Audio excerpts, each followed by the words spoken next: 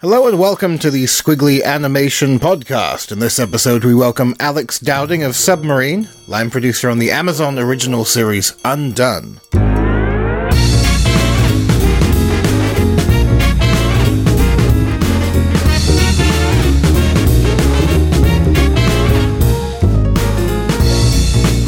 That's right, another Squiggly podcast with me, Ben Mitchell, and Steve Henderson. Hello, Steve. Hello, Ben. How are you? I am alright. Episode 94. 94. My God, man. If these were years, we'd be very old. It feels like the closer we get to 100, the further away it seems. Yeah. But we'll get there in the end. It's the opposite of life. So how are things up north? Prepping the beast that is the Manchester Animation Festival. Yeah, very good. It's careering towards us. We've just announced some new screenings. Obviously, these are things that take a little bit of extra time to get together. But once we got them all together, and we got the go ahead from various institutions and channels and such like, we were able to announce that we'll be actually screening Klaus, Netflix's first animated feature film, on the big screen the day before it is released, and we've got a screening of Steven Universe as well, amongst loads of other bits and bobs. But yeah, it's going well, mate. It's going really well. It's that time of year again. It comes around again and again and again. And yeah, really looking forward to this year's edition. It's going to be a big one. Tremendous. Well, that sounds like a good few days. We'll be up there, of course. I believe the whole Squiggly gang will be, as far as I'm aware. We got the whole Squiggly gang coming up to MAF again. We got the Squiggly quiz. So I'm really looking forward to that. I mean, I'm looking forward to it after I've written it. So I've still not thought of any questions for the quiz, as is tradition, up until about 4 seconds before the quiz starts. As you can tell by the spelling mistakes every year, Ben, as I make you read out. Well, I trust there'll be another singing round this year. Is that what you want?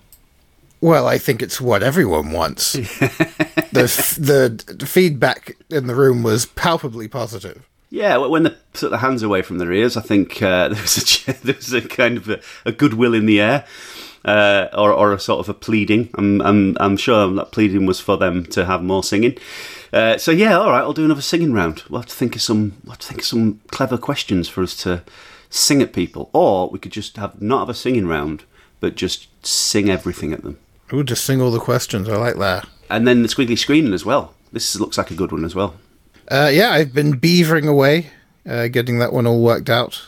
Should be a fun one. I imagine by the time this episode is up, there'll be some information on the site about what we're going to be showing. But yeah, I've been mining the highlights of the past year's pre-selection duties, as well as some stuff that's been submitted to the Squiggly Showcase. Which goes to show you should submit stuff to the Squiggly Showcase, because we keep a little eye on it sometimes for events such as this. It's going to be a nice hour, a solid batch of fabulous animation. Going to be a fun week. Fantastic. Of course, you get a lot of bang for your buck with the Squiggly events, being that they're free to pass holders. But maybe you don't have all 3 days off. Maybe you're in employment, you tryhards, or maybe you just don't like being in the city for more than 24 hours at a time. You can buy individual tickets for events as well, should you so desire. Yes, indeed. There's lots of events, sort of individual events and stuff like that look like good fun, definitely worth checking out. There's some behind-the-scenes stuff, there's workshops, things like going behind the scenes of Shaun the Sheep. Michael Doc DeWitt always does fantastic masterclasses. I'm looking forward to seeing him again. He's coming to Manchester for the first time ever. He's never been to Manchester. Delaying the inevitable. I know. Lots of opportunities to go out and get pissed as well, which is... That's what festivals are all about. Pretty much, yeah. That's my kind of... At this point now, I have to designate times of the year when I can go out and get absolutely f***faced. Back in the days of my hot-headed and naive youth, it was a pretty regular occurrence, but these days it's like, okay, let's plan the subsequent weeks/months around a certain night that I can designate as a night where I cut loose to give me sort of proper recovery time. It will have been, I guess, 2 months since Encounters, so that's just about enough time to get absolutely bladdered. So if you want to see me making a drunken of myself, that's another perk of MAF. We should put that on a ticket. And maybe the quiz. Rather disappointingly, I've been informed that when I'm absolutely hammered, I behave exactly the same way as when I'm sober. Which I guess probably just means I'm a foolish bellend all of the time. I've never seen you drunk. There you go. I've seen you drink, but I've never seen you drunk. So I think that could probably be, I think that could probably be the case. The last time I got, like, blackout ratted would have been your stag do. Really? So, yeah, you were definitely present that night. In body. Or maybe you weren't present, but, yeah. Well, that's brilliant. So anyway, you can find the full programme at manchesteranimationfestival.co.uk. The Squiggly events are going to be on Wednesday, the 13th of November. The Squiggly screening is at 5 p.m, and the Squiggly quiz will be right after at 7 p.m. in the home event space. Looking forward to seeing you all again, and maybe some new faces too. Get stuck in. So, obviously, the Animation Festival ends up with our fabulous award ceremony, but there's some more awards coming up. Is that right, Ben? There is. Awards all over the shop. Not too long afterwards, early in the new year, we'll see the return of the British Animation Awards, or the BARS, the only ceremony in the UK devoted to rewarding animation. I guess that's been around a while now, 23 years. Yeah. But it's biennial, so this is the 13th edition. That'll be, early next year. Recently they announced their award categories. I think there's been a little bit of a shake-up. They're under new management. Of course, for many years, they were run by Jane Pilling, who we had on the podcast, I guess, for the British Animation Awards. These days it's run by Helen Brunsden, who I'm not sure if we actually have talked to her on the podcast before, but she's been a Squiggly advocate and supporter, and is very active in the industry and community, and has done all sorts of things on animated productions as well as just a sort of curation of industry events. But anyway, the award categories that have been announced. So listen up, because you might have something that fits into this. Best animation in a commercial, best design graphics, best long-form animation, best voice performance, best use of sound, best children's preschool series, best children's series, best music video, best short film, best commissioned animation, writers award, original short form content, postgrad student film, undergrad student film, and new categories for innovation, best original music, and social good. They have a Film Freeway portal at the moment, so I think they go into a little bit more information as far as what those categories denote. So yeah, if you're a studio or an independent or a professional or a student or anywhere in between, it seems like there'll be a category that accommodates your output. I think a Squiggly podcast could scoop about 4 of those, Ben. I f***ing hope so. Best voice performance, best use of sound, social good. I think we do a lot of that. I think we're good for that, yeah. I imagine that's what they invented the category for. Oh, yes. Yeah. And which else should we have? Innovation. There we go. Oh, yeah. We interview filmmakers. Innovated in making up a load of nonsense. But there's also Public Choice Awards for favourite short film, favourite music video. So there's going to be some screenings coming up. This is always the nice thing about the BAAs. There's always a screening like locally. And you always get to see the very best of the last few years of animation. New stuff, old stuff, it all comes together. It's like a nice kind of walk down memory lane for us, really, isn't it? It is indeed. I mean, my memory's not so firm these days, but the website is britishanimationawards.com, and they're going to be obviously sort of regularly updating that site and their social media feeds as far as determining where some of these screenings are going to be. So keep your eyes open for them. The website's also going to be doing a little bit more sort of editorial content, I understand. They've started a series of kind of retrospectives on the artists who have been involved in creating the prizes. That's one of the traditions of the British Animation Awards, is the prizes, the awards themselves are all bespoke and created by fairly important names in the animation industry. Designers, animators, illustrators, directors. They're always pretty special. Which is nice. It's nice that they've kind of kept a record of all of that. Yeah. Because, this many awards times 13 editions, you could see how it would get a little bit lost. So the first edition's awards are already up. Possibly by the time this podcast goes up, there'll be a follow-up post as well. Anyway, they're going to be carrying that on. in the lead up to the award ceremony, as well as some other bits and bobs. So yeah, follow them on social media and check out the website and all that good stuff. Maybe submit some work, fingers crossed. Maybe we'll see you at the award ceremony. It's incredible, isn't it, when you look at the actual awards from previous years and see that although the brief, I suppose, is to do something with sheep, I think that's quite clear. It's what's so interesting about it is the fact that they've never really been much in the way of repetition. There's no kind of the ideas are always unique, and even for like artists such as Daniel Greaves, who's done it. How many times has Daniel Greaves done it? He's probably done it more than anyone. Next to, I would suppose, somebody like Derek Hayes, who's pretty much done it for every single year. But yeah, they always come up with something completely unique and just real works of art that, you know, people should really be submitting to and hoping to get their hands on. Absolutely. So yeah, now we've gotten you all whipped up and covetous. Get you working. They must have been so overjoyed the first time they worked out the acronym was BAR. And like, okay, sheep, that's us, that's our theme.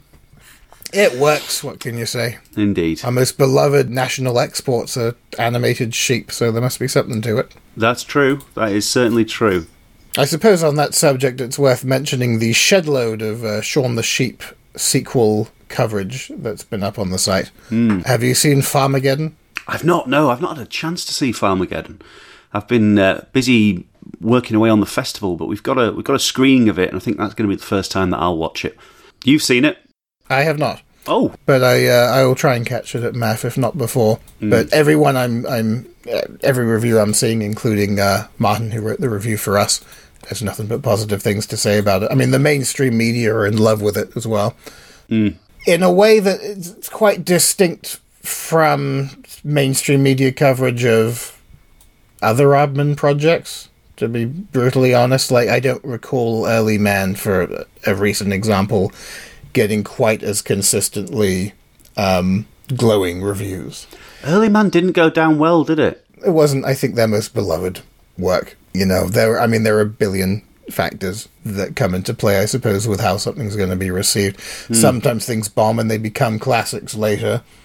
I personally imagine I will enjoy this movie more because I enjoyed the first Shaun the Sheep a lot more than most recent Aardman films. I just feel like it... Maybe it's just because of my age, and, you know, we had... when we had Alex on a few episodes ago and we're reminiscing about, you know, those early days of Aardman, I think this particular... Every time we talk about Shaun the Sheep, we make the point of, like, how this is the vehicle that feels the most like old Aardman. You know, very kind of silent comedy-oriented and slapstick and physicality and ingenious set pieces and things like that. So my concern was that by making it sci-fi, which this new film has done, that they then will throw a whole bunch of special effects at it and not necessarily bother so much with, you know, craft-oriented story ingenuity.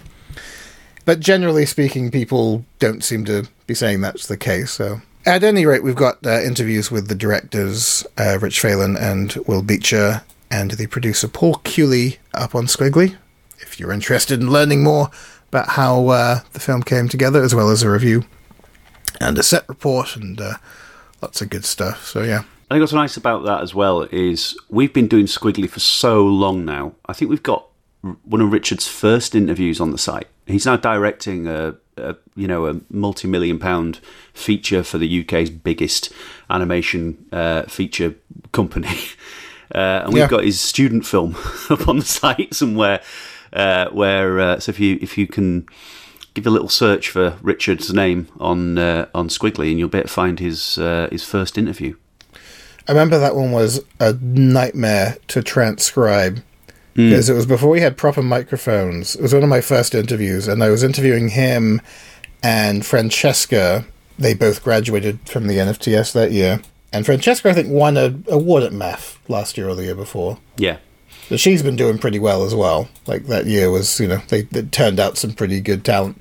But I remember that it was recorded in, like, the really busy Encounters Festival bar. And so it's like the noise level of just people screaming over each other and these sort of quite mild-mannered animators, like offering up interview quotes. That took so long to transcribe. But it worked out okay in the end.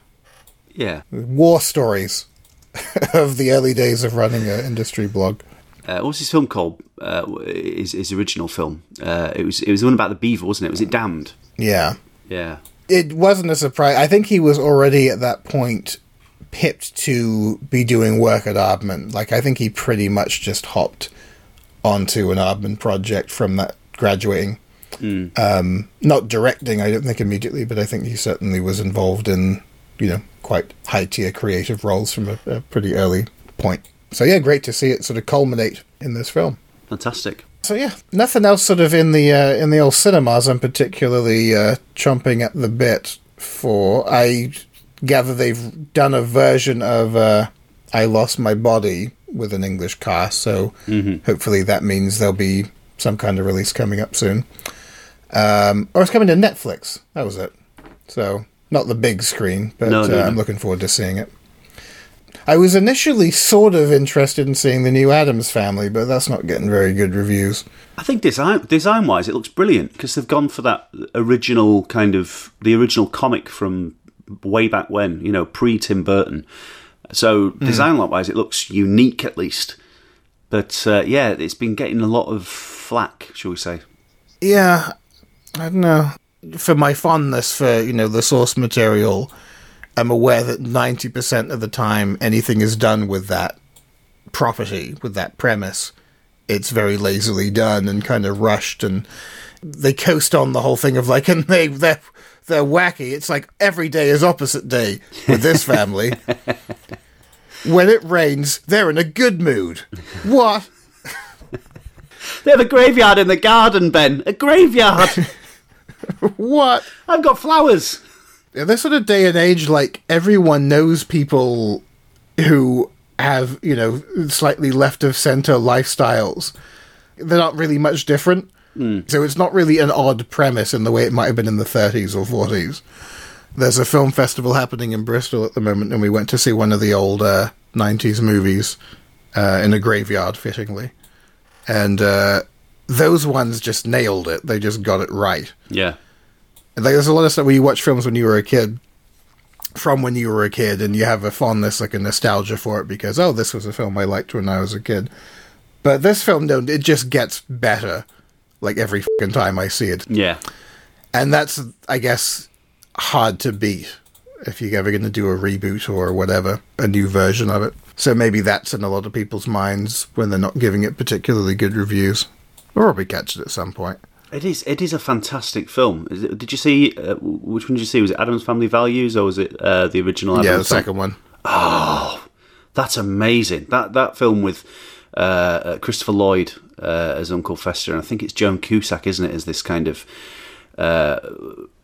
gold-digging sort of woman who takes him away from the family and tries to just basically steal his fortune. It's just... Yeah. This is very kind of Coyote Roadrunner series of ways in which he's trying to kill him for his money. Yeah. And he just evades every attempt, and it's brilliant. And the camp counselors, and he's talking about his summer camp plays as Vision. Yeah. Oh, so good.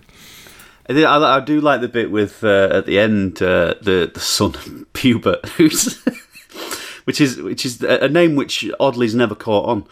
But it's the son when he's going round the house and is this kind of Heath Robinson, Rube Goldberg-esque kind of that he's going around the house, and I remember like bowling balls going down the stairs that mean that the baby flies over to there, and then he knocks something off a shelf, and it's like the beginning of Who Framed Roger Rabbit.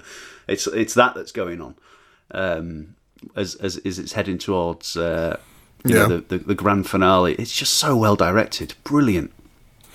It's actually, you know what it is? It's directed like a cartoon in a lot of respects. There's a sort of rhythm and music to the timing of a lot of the scenes. Like, there's one bit in particular where you could almost put like a beat in the background for how well timed out it is. For the dubious special effects that occasionally rear their heads. Yeah, I liked it a lot. There have been so many versions, though, even since those movies came out, and I last about 20 seconds. I didn't know that Tim Curry did one. Yeah, it was on TV once, and I think I made it like a minute and a half, and I'm like, and I felt it's worse because I actually quite liked Tim Curry. If someone was going to maybe try and fill those boots, you'd maybe think he'd be in with a shot, but you could tell it was a very, very low rent production, like made for TV versus the grand spectacle, I guess, of the cinema versions. Yeah. But yeah, it never goes away. It's always there in some form or other. So you can appreciate the intent that goes behind keeping it alive. I certainly don't feel like this is like an Ashcan film. But yeah, not a critical hit so far. We'll see. Time may tell. Everyone I haven't actually watched Missing Link yet, but everyone is saying now that they're just getting around to watching it, how much they like it. And that got pretty much panned. I saw that. I've been seeing a lot of real positivity that's coming from, like, now that it's kind of trickling its way down to the hard-working animators that obviously didn't have time to see it when it was released. It's now making its way to them, and they're saying, "Oh my God, look how amazing this animation is! Look how amazing this work is." It might be nice to sort of, if we would have watched it when it first came out, and given it a fair run at the box office there and then, because they always do good stuff. I mean, it's hardly a surprise. Anyone who's seen Kubo and the Two Strings or Paranorman or anything that Laika have put out there, they produce some amazing work. Yeah, it's a shame, the sort of diminishing returns on each film as well is a concern, because it obviously isn't a sustainable business approach. I mean, it's not their intent, obviously. They'd like to make more money with each film, but hopefully there'll be something that kind of breaks them out of that pattern. But yeah, by all accounts, Missing Link is worth your time. Absolutely. We may even have a copy of it to give away at the Squiggly Quiz, so if you act fast, you might be able to get in before anyone else. Ooh. Snaps it up. Yeah. That's good. Another thing I saw on the news, before we kind of lead in, I guess, to this episode's guest, it's currently a bidding war for South Park, the streaming rights. I've seen this as well. That's estimated at between 450 and 500 million. I think I might have to let go of the dream of getting Matt and Trey on this podcast. Like, I feel like I was sort of, when Book of Mormon hit, I'm like, oh, they're pretty huge now. I have no idea how you would even begin, to get past the intern who works for them. Yeah. I don't think the intern would be able to get to the person who gets to the person who gets to the person who knows the person who gets to the person who actually is allowed to almost look in the eyes of the people who produce South Park. Yeah. I saw them do a thing in Montreal about 10 years ago. They did a kind of intimate stage Q&A thing as part of a comedy festival up there. And people got really annoyed because it was billed as South Park Live. Oh, no. Was the name of the event. And it should have been like an evening with Matt and Trey, should have been the name of the thing. But the problem is there are these other events called The Simpsons Live or Family Guy Live, where they get the cast to perform an episode live in the funny voices and all that. So people thought that was what was going to happen with this South Park event. So that got some pretty bad reviews. Everyone who was there had a good time. Like, it was a really interesting stage discussion. But I guess there were like a handful of people who were just kind of stewing, like, oh, they're not doing an episode. First of all, they speed up half of the voices. Yes. So they don't sound like the characters in real life. Because, half the characters are kids, so it doesn't really work like that. He did, I think, do a song in a Cartman-y voice, which in real life just kind of sounds like his voice. Just a bit like, me, guys. But it was great. It was right when Isaac Hayes left, so there were some great stories about, like, the Scientology aftermath and all of that stuff, and it was really flying high as a show, And they seemed incredibly personable and humble and easy to talk to, but of course the reality is they're gajillionaires. Yeah. And everyone is fighting over the rights to stream this show. What's interesting is it is streaming on Amazon and Netflix at the moment, but on Netflix, they're streaming the first series and I think the last couple of series, and then the rest in between is this kind of smattering of curated episodes. Like, you can't watch all the episodes on Netflix for some reason. So they've picked, I guess, what they've determined are the best episodes, which, having a little browse through, unfortunately doesn't really line up with my opinion on the matter. But Amazon has all of it, up until, I guess, a year or so ago. And it's interesting, I hadn't known that they'd ever done this, but I guess a few years ago, for when the Blu-rays came out, they re-exported every episode that they made before HD was the broadcast standard. So you can watch episodes from like 1996 in like full HD. And it's very bizarre. You see every scratch? Well, that's the thing, is like it's so clean and so kind of, when you were watching it just on old 90s televisions, it looked a lot rougher around the edges than it was. And I had always assumed that they'd kind of tweaked the process a lot along the way. But actually, like, for the most part, some of the designs have changed a little bit. And a lot of the animation approaches have changed, but the general look of it is very similar to the way it looks now. The voices are very different. The voices are a lot more like everyone's shouting all the time. And then, of course, the other thing that dates it tremendously is the comedy, I guess, of the first couple of years. Yeah. It's pretty light.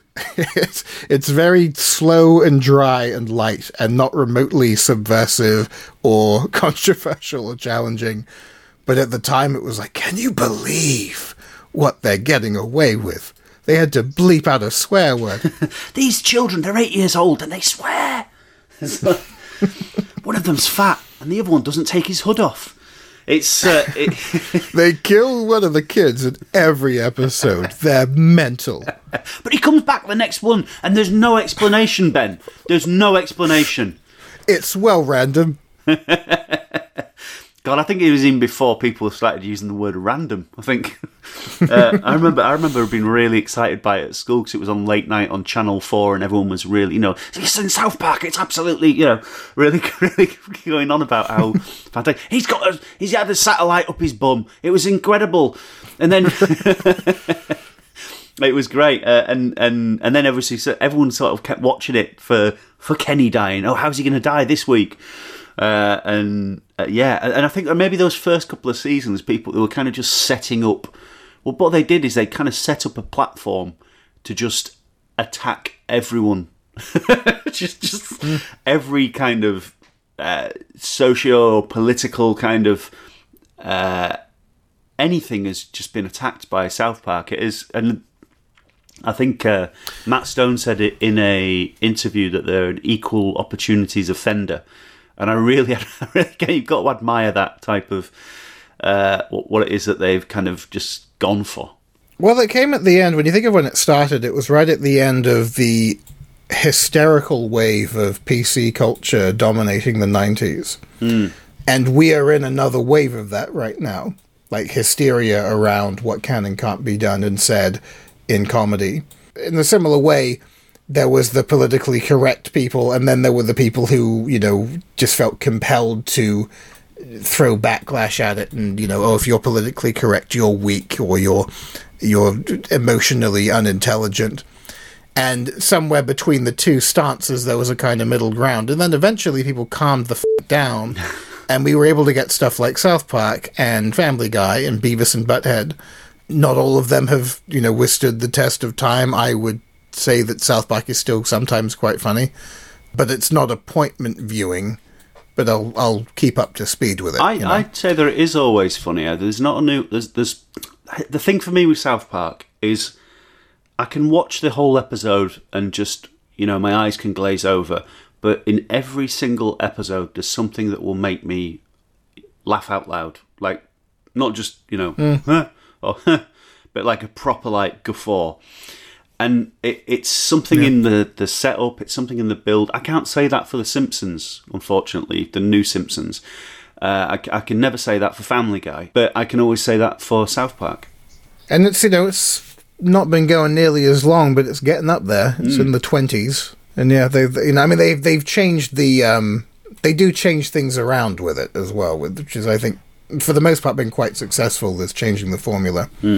They now, I think, have a lot more inter-season continuity from episode to episode. Like, there are kind of longer running story arcs that span across multiple episodes, which they didn't really used to do until about 5 or 6 years ago. And then, the way of the world has kind of served up so much easy material for them. Yeah. The whole thing with like Mr. Garrison being Donald Trump, essentially. It almost makes it too easy. But then I think they had pretty much made an episode about how Donald Trump loses the election. Yes. They were so sure he would. And then they had to redo it like at really, really short notice.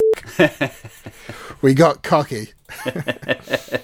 Yeah, I mean, there are definitely elements, I think, of each year that I enjoy a great deal. I think they're sort of sticking with the longer story arcs, but they're making sure that each episode kind of has enough of a contained story that you can just dip in and out of it. So I think they've worked out a pretty good balance with that. You mentioned watching it on Channel 4, and I'd forgotten, because, yeah, it was originally on Channel 4 after, like, Sky. And then I guess Channel 4 just dropped it. Yeah. Or didn't renew it or whatever, which in the current light of day, when people are bidding $450 to $500 million on it, probably wasn't the greatest business decision of Channel 4. Maybe not. I think, in the animation community at least, people look towards Channel 4 as a kind of, a sort of a beacon of what they did and kind of plead, please get back into animation, but maybe they started showing the cracks around then, with the sort of attitude towards animation when reality television became the thing that everyone was investing all their energy into, because obviously they had Big Brother and all that type of stuff as well. Yeah. But yeah. I remember very distinctly the day the first episode was broadcast, and a part of me, I think, feeling how very on brand it was with the Channel 4 output of oddball animation late at night, And I remember, like, 13 years old probably at this point, but I remember, like, laughing pretty much the whole way through. It was like nothing I'd seen before. Yeah. And interestingly, looking back at that first episode in the context of the rest of the series, it's actually quite distinct from the rest of the show. Like, it's almost like a standalone short film. It's made differently. I think it's the only one that they actually made, like, actually analog with cardboard cutouts. Yeah. That gives it a lot more of a kind of quirky feel, I think. I think it was then remade to match the TV series, wasn't it? But there is a version that was made using the cardboard cutouts. I'm not sure. If they did remake it, I don't think I've seen the remade version. But I did go, when I went back to these streaming versions that have been re-exported in HD, I'm like, I wonder what they did with the first one, because that wasn't done in Maya or whatever Maya's predecessor was in the late 90s. And what they've done for that one is it's still 4:3, it's still shot on film, but it is in HD. But it's definitely made in cardboard. So I guess maybe they made a decision to not include a remade version of the pilot. I could be wrong, Ben. I could be admitting that I'm wrong about something. I don't believe it. Anyway, it's been a fun little trip down memory lane. I've been watching an awful lot of streaming South Park. While I still can, I guess whoever wins the bidding war, that may change things. So I'm getting my hours in now. Good stuff. Did you see that the Simpsons, the original Simpsons, is actually going to be, when it goes to Disney Plus for streaming, it's going to be streamed in 4:3 as well, so you can catch all the jokes that have been washed out Cropped out. Yeah, for years. You can get those the early episodes when they were at their finest. No arguments there. Whether at absolute finest, you can all the jokes are going to stay in there, so that's good. I will say that generally speaking, if I catch it on TV, it's on Channel 4, and they do show old versions of the show, like sometimes quite ropey quality versions. But when I've caught it on Sky, I guess they pretty much exclusively show this very hastily done remastered effort of the sort of pre-digital era of the show. Yeah. Which is, I guess, running it through a filter to make the colors as flat as possible and make the line work as defined as possible. And it wrecks it. Yeah. And oftentimes they don't just crop it, they'll squish it. Like, they'll fuck around with the screen dimensions, and that to me is, like, really irritating. I'm not sure most people don't notice, but when you work in animation production, that kind of thing sticks out like a sore thumb. Yeah. So yeah, I'm glad they're at least preserving the look of it. or at least the shape of it. Yeah. Some odd decisions in the world of remastering old stuff. Some of the things I've seen of, like, Disney Blu-ray versions of their old films where they remaster it to the point where the fucking detail is lost. Yeah. With the film grain. Oh. They make it Cinderella look like a Flash cartoon. Well, there's always that trying to make Cinderella look like the DVD box artwork where she's blonde, whereas in the film she's clearly got, she's clearly a redhead. Right. But I think a lot of that comes from when these things were originally presented. They were presented on film, so there was a light shining through celluloid, and then it was transferred to video, and you can't get the same colours. And then obviously when it gets to the 90s, early 2000s, and the remastering and everything, people want it to look like the Disney Store version of these characters, and they want the colours of the little rodents that infest Cinderella's house to pop, and it's all these kind of little decisions that go along the way that really present. So it's through technology, and it's also through poor decision making that you get all these different versions and different iterations. But yeah, there's something to be said about that original stuff, and I do like seeing the scratches on screen. A couple of weeks ago, I was invited to give an introduction to Brad Bird's the Iron Giant widescreen weekend, which is a festival that happens up in Bradford every year. And the beauty of that festival is it's a big love letter to cinema, and they screened the Iron Giant on 35mm, and it was beautiful. All the scratches and hairs and just the crackle of original cinema. And you can tell when the reels are coming up to change as well, because it gets a little bit more scratched, and it's part of that experience. It's part of that, watching a film and knowing that you're watching a film. It's the exhibition of it. It's just, it's beautiful when you get it right. Absolutely. It's such a pain when they get it wrong. Exactly, yeah. So when you're looking at, like you say, a Flash cartoon rather than, or something to resemble this kind of oversaturated, vectorized version of something that an animator spent hours labouring over just so it matches whatever the Disney Store has constructed within our mindset. So it matches nostalgia almost. Nostalgia that didn't happen. That's where it gets weird. So for the time being, South Park is on Amazon in sort of full, I guess, bar the most recent handful of episodes. Actually, there's quite a few nice things on Amazon that... I think Amazon, because the floodgates are open for a lot of people to just submit really shitty movies. I know it's not as curated, I guess, as Netflix. And an awful lot of the stuff on there you do have to pay for. You can't just go on and stream. But there's some pretty decent stuff there. They've acquired some pretty good shows. I'm not sure why I'm being such a shill for them. They're not paying me anything. Fuck them. When they start delivering stuff to my house without having to call me, then I'll throw them more love. One thing that I have enjoyed quite recently, an original animated series made for Amazon Prime. It's called Undone, which sort of came from out of nowhere. It involves Raphael Bob Waxberg. He was the co-creator. He has a good track record with, stuff like BoJack Horseman on Netflix. A less good track record with Tuca and Bertie on Netflix, which got cancelled after one season. Which I thought was a bit of a shame. We talked about it on Intimate Animation, but that was a show that I think if it had been given a few years to breathe and find its footing, and maybe, identified where its strengths were, could have become pretty strong. Because there are a lot of strong moments in the show, as it was. At any rate, this other show, which you can sort of tell there's a slightly shared vibe about all three of the shows. They're all... I mean, this one isn't really a comedy. It's more of a kind of dramedy. Whereas BoJack and Tuca, at the beginning at least, wear their comedy side more on their sleeve, or more loudly. And then they kind of let in the drama stuff more gradually. This is a show that... I mean, to me, it felt a little bit like a kind of metaphysical, almost sci-fi-ish Fleabag type show.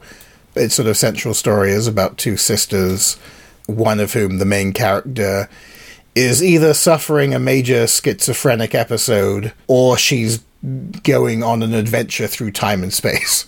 Yeah. And they never really give you a definitive answer either way, which I don't think is a spoiler. Like, it's kind of what the setup of the show is. Like, is she losing her mind, or does she actually have powers?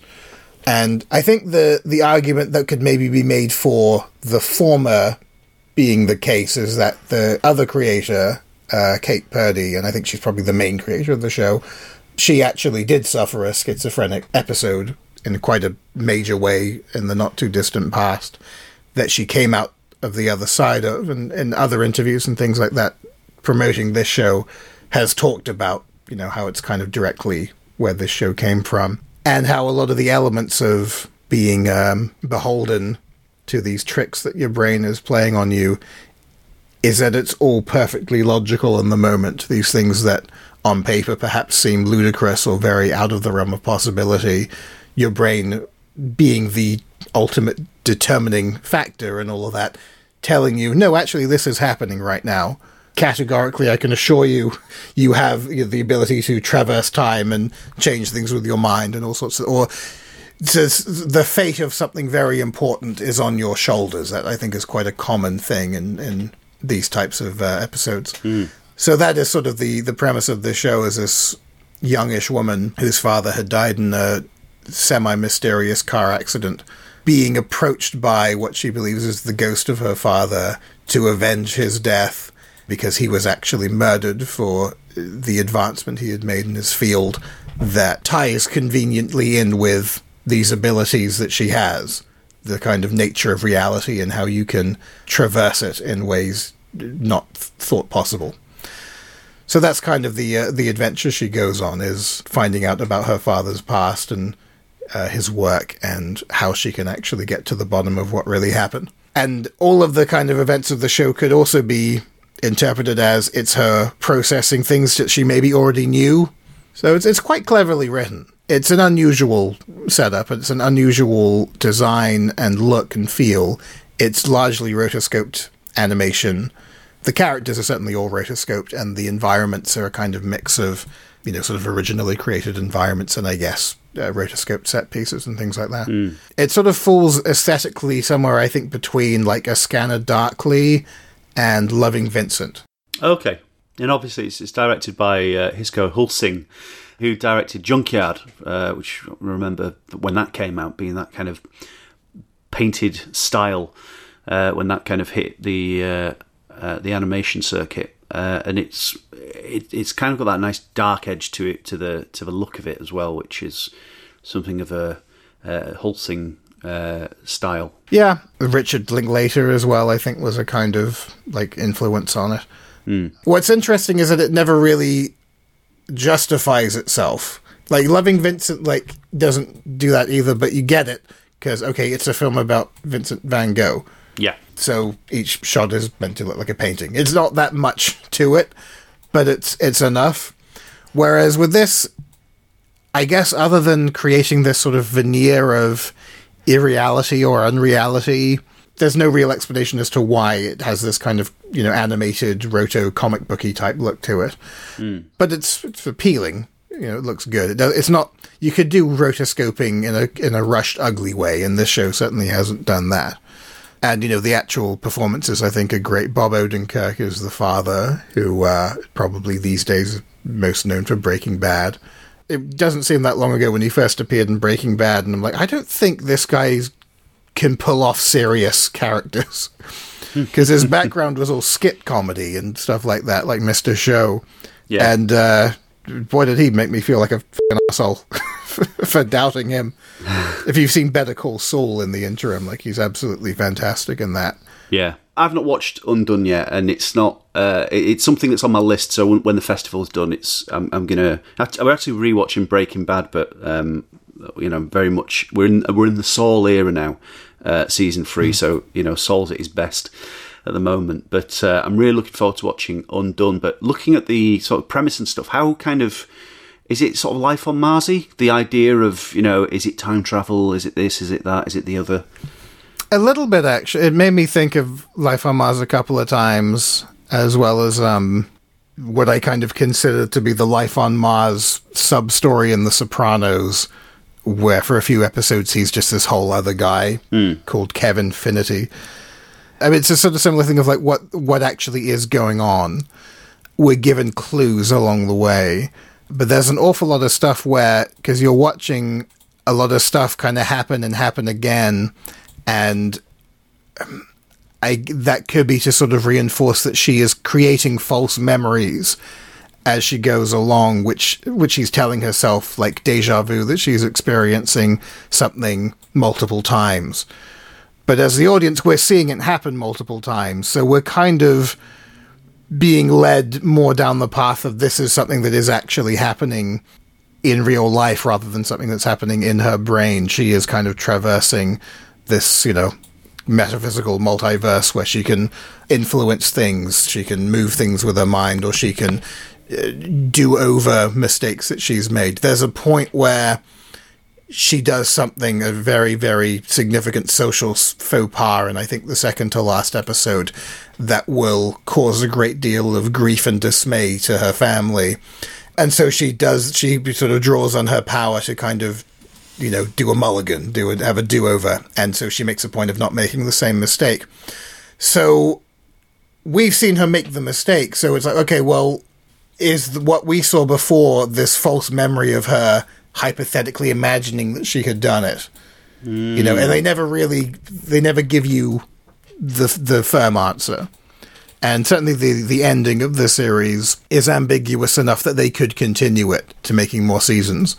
But they could also say this is the end with a slightly ambiguous ending. Like they did a good job of sort of proofing it in that way, which is appreciated because a lot of shows, when they really hope for another season, they just end it on a really, really frustrating cliffhanger. And then if the show doesn't get picked up, you're like, oh great, there's this show I liked that has no ending.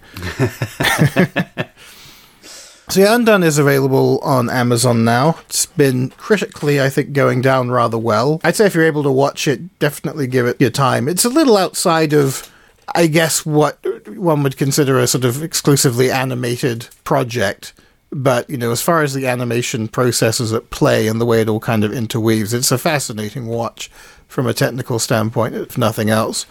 But the story is quite compelling, and, the characterizations are, well done, and it's a nice little show. It's a mini-series. It's like 8 episodes, I think. So we have an interview with Alex Dowding, who was a line producer at Submarine in the Netherlands, where a great deal of the visual generation was done. He's going to be breaking down how it all came together. Shall we hear from Alex? Let's. So, well, as you can probably hear, I am actually from the UK. I'm not Dutch. And I started off my career at a really small animation company in London called Collingwood O'Hare.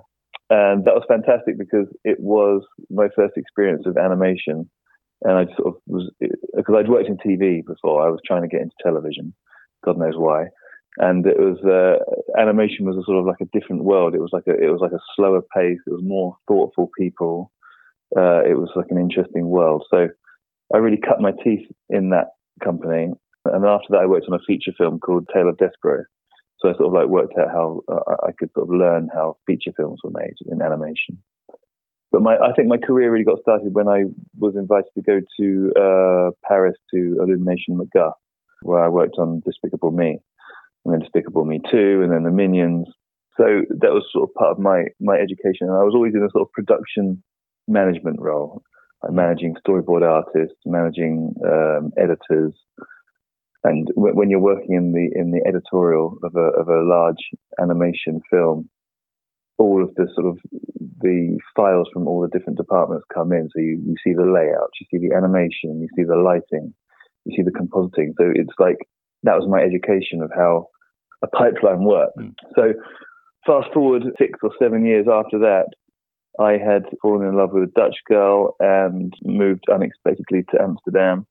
And there wasn't too much animation going on in Amsterdam until Bruno and Femke called me, the Submarine, and said, hey, we've got this big project called Undone about to happen. Would you be interested in helping us manage it? And of course, it was like a super interesting project and something that I could really use my experience to help manage through to the finish line, which is what we did, and that brings us to today. So, can you give us an overview of the type of work Submarine generally does outside of Undone? Yeah, I mean, Submarine is they do all different types of production. They do documentary, feature film, VR experiences, and but I think from an animation perspective, we're really traditionally a 2D animation studio. So we made the film. Well, we co-produced the film Buñuel in the Labyrinth of Turtles last year. We've done another 2D series for Amazon in the past called Willy Wishes, and I mean Dutch animation is traditionally 2D. 3D is very sort of a new thing, I think, apart from the sort of the advertising world, but that's a completely different world. Submarine is primarily a 2D animation studio, and what was so interesting about Undone was that it was taking these traditional 2D animation techniques, which Submarine is so good at, and bringing in that world of oil painting and mixture of sort of VFX and 3D, and the 3D world is what I knew about. So that's sort of like that's where the sort of partnership came from, I suppose. So they approached you to work on the show. Do you know how they were approached to get involved with it initially?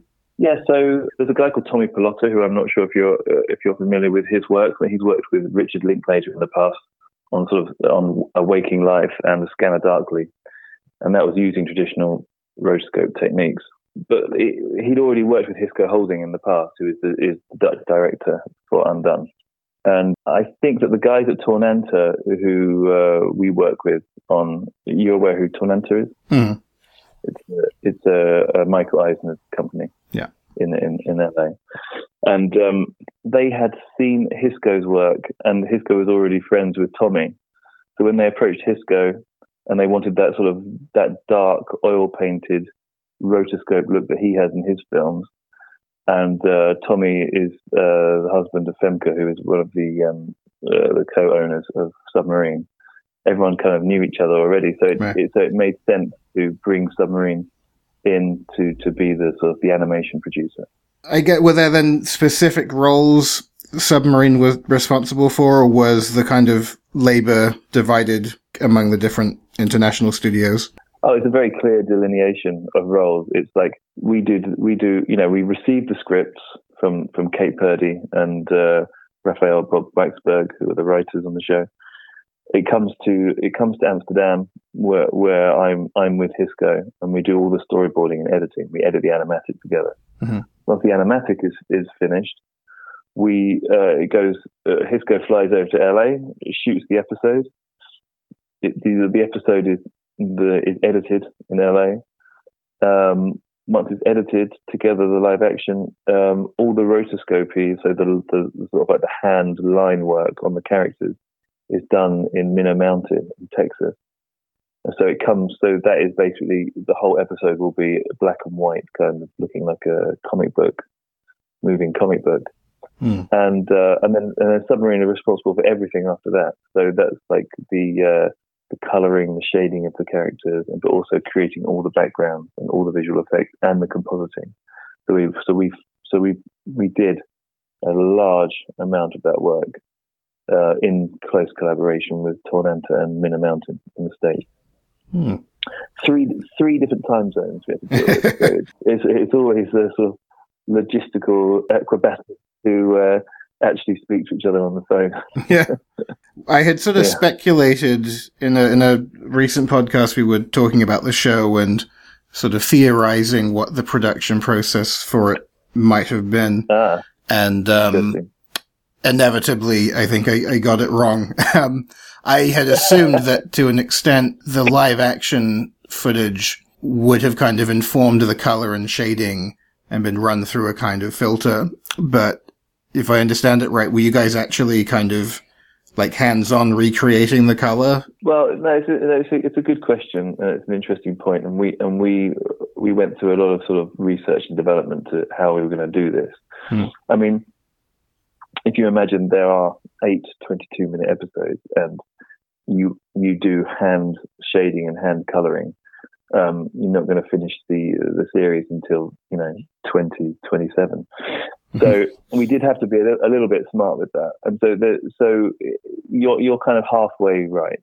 I would say we at Submarine quickly realized we needed to develop a technique where we could take the color and the shading from, or the color and the lighting, I'd say, from the live action footage and run it through a sort of a synthesis, like a process where we could give that color and lighting information to the animators.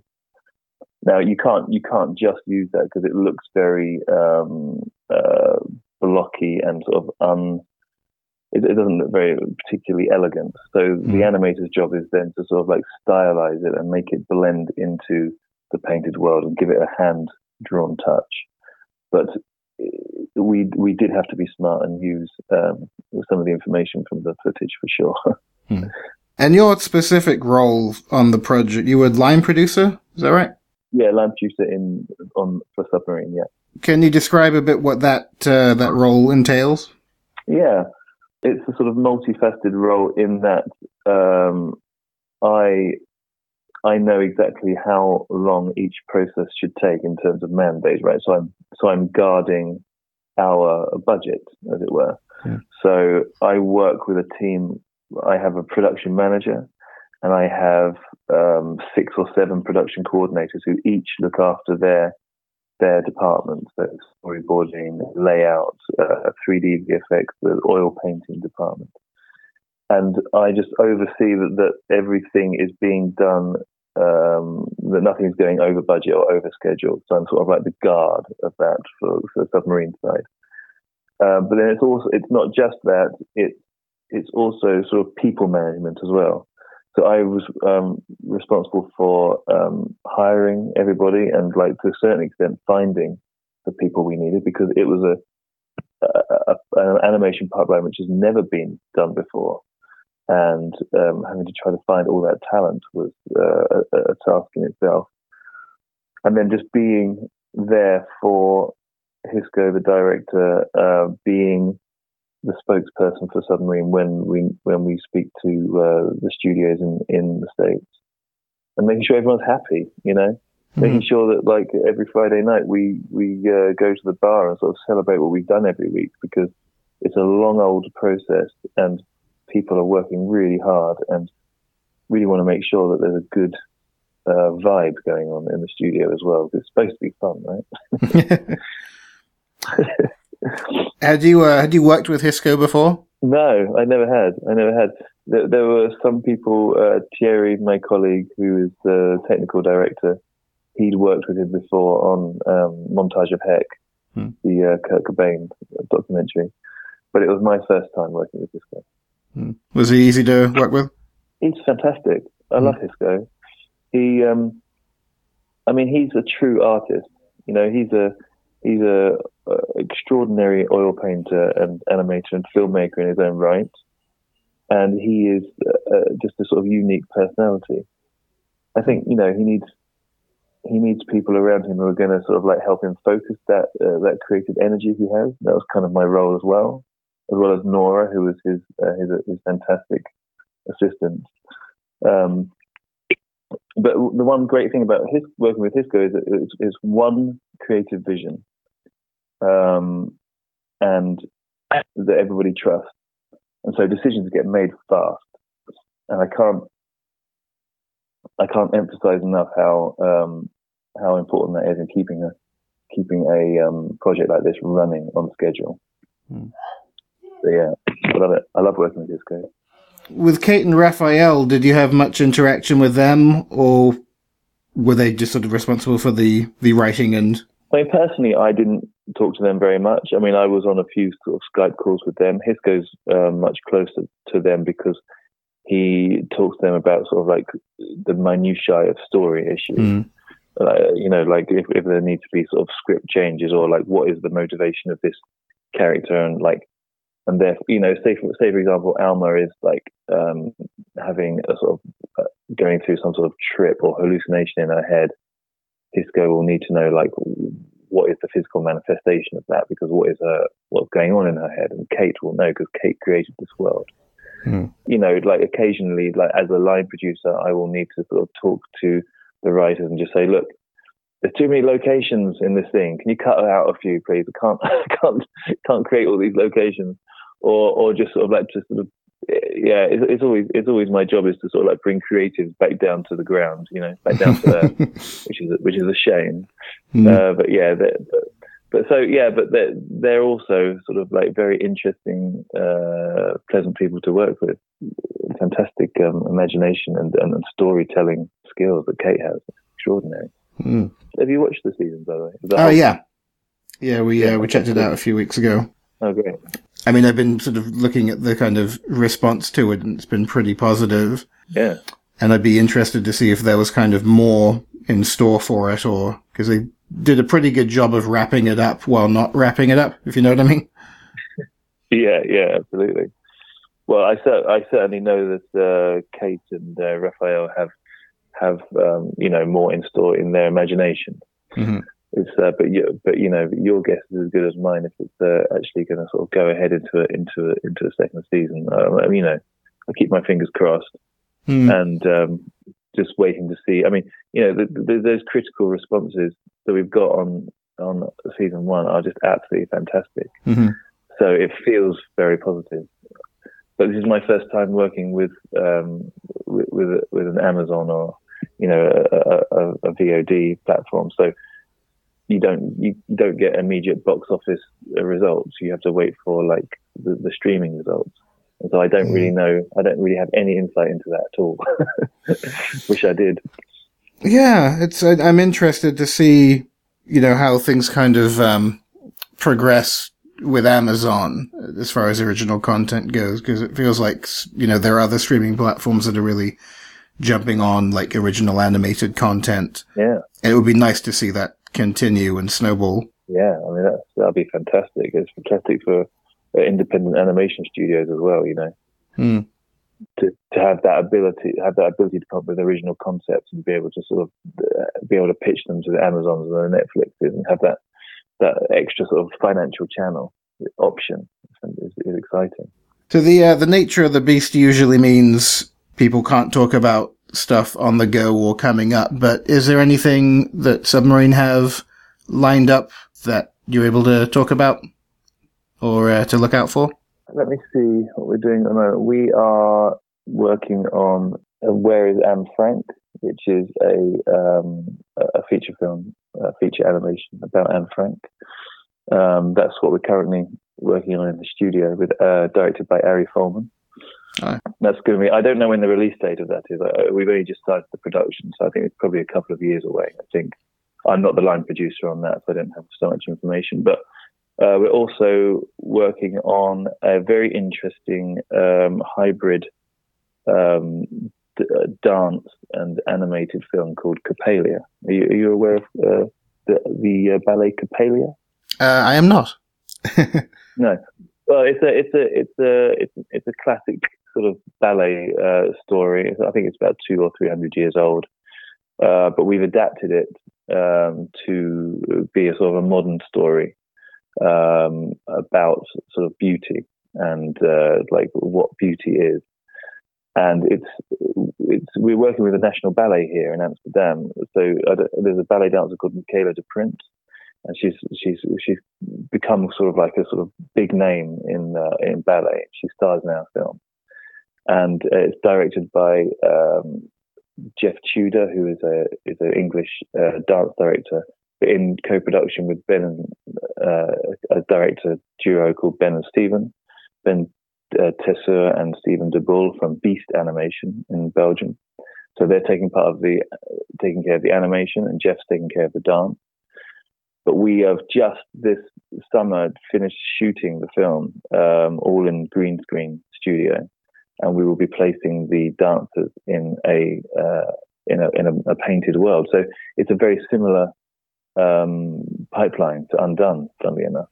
So it's a story which is no dialogue, and it's all told through dance and music, and with animated elements. So we're just going into production now, so we finished shooting it. So it's another exciting project, actually. Fantastic! I look forward to seeing more of that. And then also, as Submarine, we also have sort of plenty of other things in the development as well, which is always very exciting. But they're so far away from fruition, I can't really talk about those. But there is some pretty exciting stuff we're doing. Thank you to Alex Dowding from Submarine, talking about the making of Undone, which is available to stream on Amazon Prime. I think, once again, we've put the world to rights. And hopefully we'll see some of you guys at the Manchester Animation Festival for the Squiggly Quiz and the Squiggly Screening and all the other wonderful events. Anything else happening up north? So as if putting on an animation festival wasn't enough, I'm putting on a symposium, an academic symposium for Animation Archives, which is obviously a little side thing for my thing that I love doing. So a future for the past, preserving our animation heritage is coming up at the Waterside in Sale on Friday the 1st of November, and then on the 2nd of November there'll be a tour of the Cosgrove Hall Films Archive, as well as Materials in Motion's, I suppose, little sister gig this year, which is Meet the Puppet Masters, which is an event that goes on every single year. So Meet the Puppet Masters this year has an incredible lineup of people that have worked in animation and puppetry. So that's always worth turning up to, and that's at the Waterside Arts in Sale. So if you're interested in Animation Archives, if you're interested in hearing about people talking about the work of Richard Williams, Ray Harryhausen, and a whole heap of other materials and stuff like that, then the Materials in Motion Manchester meeting, Future for the Past, Preserving Our Animation Heritage, is on the 1st of November and again on the 2nd of November alongside Meet the Puppet Masters. So, good weekend of animation, or sort of weekend, Friday, Saturday, of animation shindiggery going on there, Ben. Fabulous. Any familiar squiggly faces? A very familiar squiggly face, Ben. Me. No. And the more kind of pleasing face of Laura Beth Cowley, who's going to be coming talking about all about 3D printing and why not to avoid it. So there's loads of fascinating topics and conversations and things to talk about there. So I'm really looking forward to catching up with everyone there. The eagle-eared podcast listeners will have probably heard Laura chuckling at that heavy-handed prompt of mine just then. No, it looks fun. It's a shame I can't make it myself, but good stuff. I'm a little light on the plugs for film stuff, although there is a screening coming up for Sunscapades in early November on the 17th. It'll be playing at the Norfolk Film Festival. I didn't even know there was such a thing. Ooh. I mean, I must have done because I would have submitted it, but then that'll be at the Norwich Puppet Theatre, alongside, from the looks of the trailer, a lot of nifty-looking films. I know Soraya Raja's film is playing. That's a film we've talked about a couple of times. If you guys are in the Norwich area, you might want to check that out. Then the next day in Italy, the Magma Mostra di Cinema Breve will kick off its 18th edition, and that goes from the 18th through to the 23rd. And I don't know exactly when Sunscapades will be screening there, but the website is magmafestival.org. That's all I've got lined up for that for the time being. One last thing, just to throw out into the world. This might be of some interest to podcast people.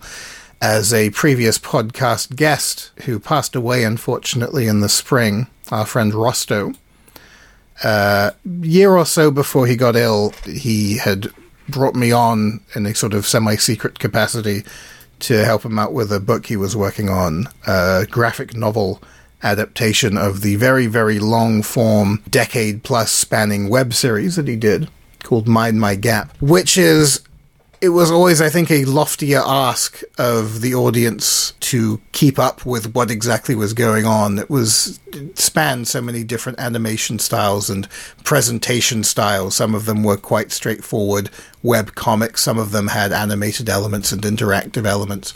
And ultimately it led to his creative partnership with Auteur de Minuit, with which he has produced many tremendous animated short films, including the Wreckers tetralogy, and The Monster of Nyx. And that, I think, is where everything really came together. Like, there's a lot more cohesion, I think, to that work. But the graphic novel adaptation project was a kind of, I think, effort to take that longer form story from which it all sort of spawned and make it something that was, had more of a beginning, middle, and end. It still is quite ambitious narratively, but, as a contained book, I think it was a lot easier to kind of follow. The design style is absolutely gorgeous. It's very sort of evocative of the best work of people like Dave McKean, for example, and has a very, if you were into that sort of like dark, gritty 90s era of graphic novels and comics, that I think is a clear sort of influence on, the visual style. And I found it a joy to kind of look through. I was essentially proofreading and consulting on how the story flowed and that sort of thing. But it was a very, it was a very satisfying project to be involved with. I wasn't aware if there was ever going to be any plans to release it, because the last time I spoke to him about it in Zagreb a couple of years ago, it was sort of in limbo, really. I think they had done like a limited print run or something. Anyway, Auteur de Minuit are pushing to get an actual publication of it. They're crowdfunding for it using, it's called Kiss Bank, I think. Nice. I hadn't heard of that particular platform before. I would love to see this thing released. I think they're going to get their goal anyway. Like, they launched a few days ago, and it's already well over halfway funded. So this isn't so much a kind of like, hey, let's help these guys get their project funded. It's more a kind of making people aware of stuff they can get their hands on. Yeah. And as far as the incentivized perk element side of things, these are pretty tremendous. I mean, obviously, you can use it as a way to pre-order this book if you're interested in the book. You can also buy the films he's made on DVD and Blu-ray. The Wreckers tetralogy on Blu-ray, I think, would have enough appeal, I'm sure, to a lot of people who've seen these films at festivals and such like. Mm-hmm. What I'm particularly chomping at the bit for is the notion of releasing some of his music on vinyl. So that's among the various perks you can get. We've played some of the music on the music podcast specials, Animation Composed, we did a little while ago. Mm. And I always loved, the Wreckers tetralogy is very music-oriented. They're not quite music videos, but they all are songs that are kind of expanded into these crazy films. So yeah, that's something I'm looking forward to. It looks like a lot of beautiful stuff that people could really do with on their shelves, and it's such a nice way to put together the work of this. I suppose in a very real sense, the only way to describe Rosto and his output is unique in all the best senses of the word. There's no one really creating the work that he did, and obviously it's on Kiss Bank Bank, so it's not on those kind of union busting Kickstarters. I've got the link here, so it's kisskissbankbank.com/en/project/Rosto-mind-my-gap. Excellent.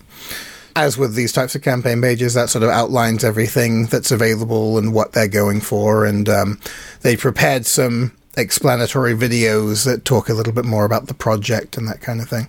Yeah, I'm very glad this is happening. He's very much missed, and I'm, like I said, I never really knew whether or not how known it was that he'd even made a book. So I'm glad that they're pushing for this. It's funny, I was going through my book the other day, which he sort of helped out with, like he's one of the interview subjects in it, and he had signed it. Like, my sort of plan is at one point, it will take a long time, but to get everyone who helped with the book to sign a copy of it. Mm-hmm. And I asked him to sign it at a festival, and he signed it motherfucker ! XOXO Rosto. And I'm like, okay, I'll take that.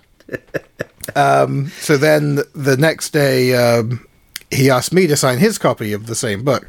So I signed it Ben Motherfucker Mitchell. And he looked at it and then looked at me and was like, why did you sign that? And I'm like, well, because, and then I showed him, my copy that he'd signed the night before. He's like, I signed your book? Much like me, he was so bladdered, but I had no idea he was. But he completely forgotten he'd ever signed a copy of my book, much less written motherfucker in it.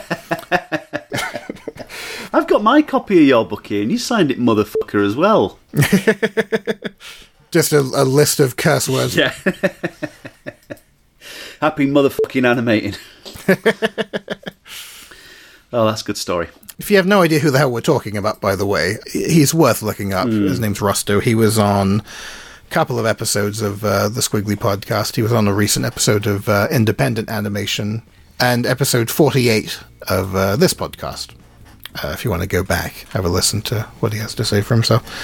Guy did some tremendous work, and sad that he won't be doing any more, but it's nice that stuff that had been previously unseen will see the light of day. So that's my last little thing to bring up for today. Like I say, hopefully see you guys at Manchester. Keep your eyes on manchesteranimationfestival.co.uk. See what events you can get to. Should be a fun one. We'll see you at the all singing, all dancing, well, not dancing, just singing Squiggly Quiz. Absolutely. So yes, until then, happy motherfucking animating.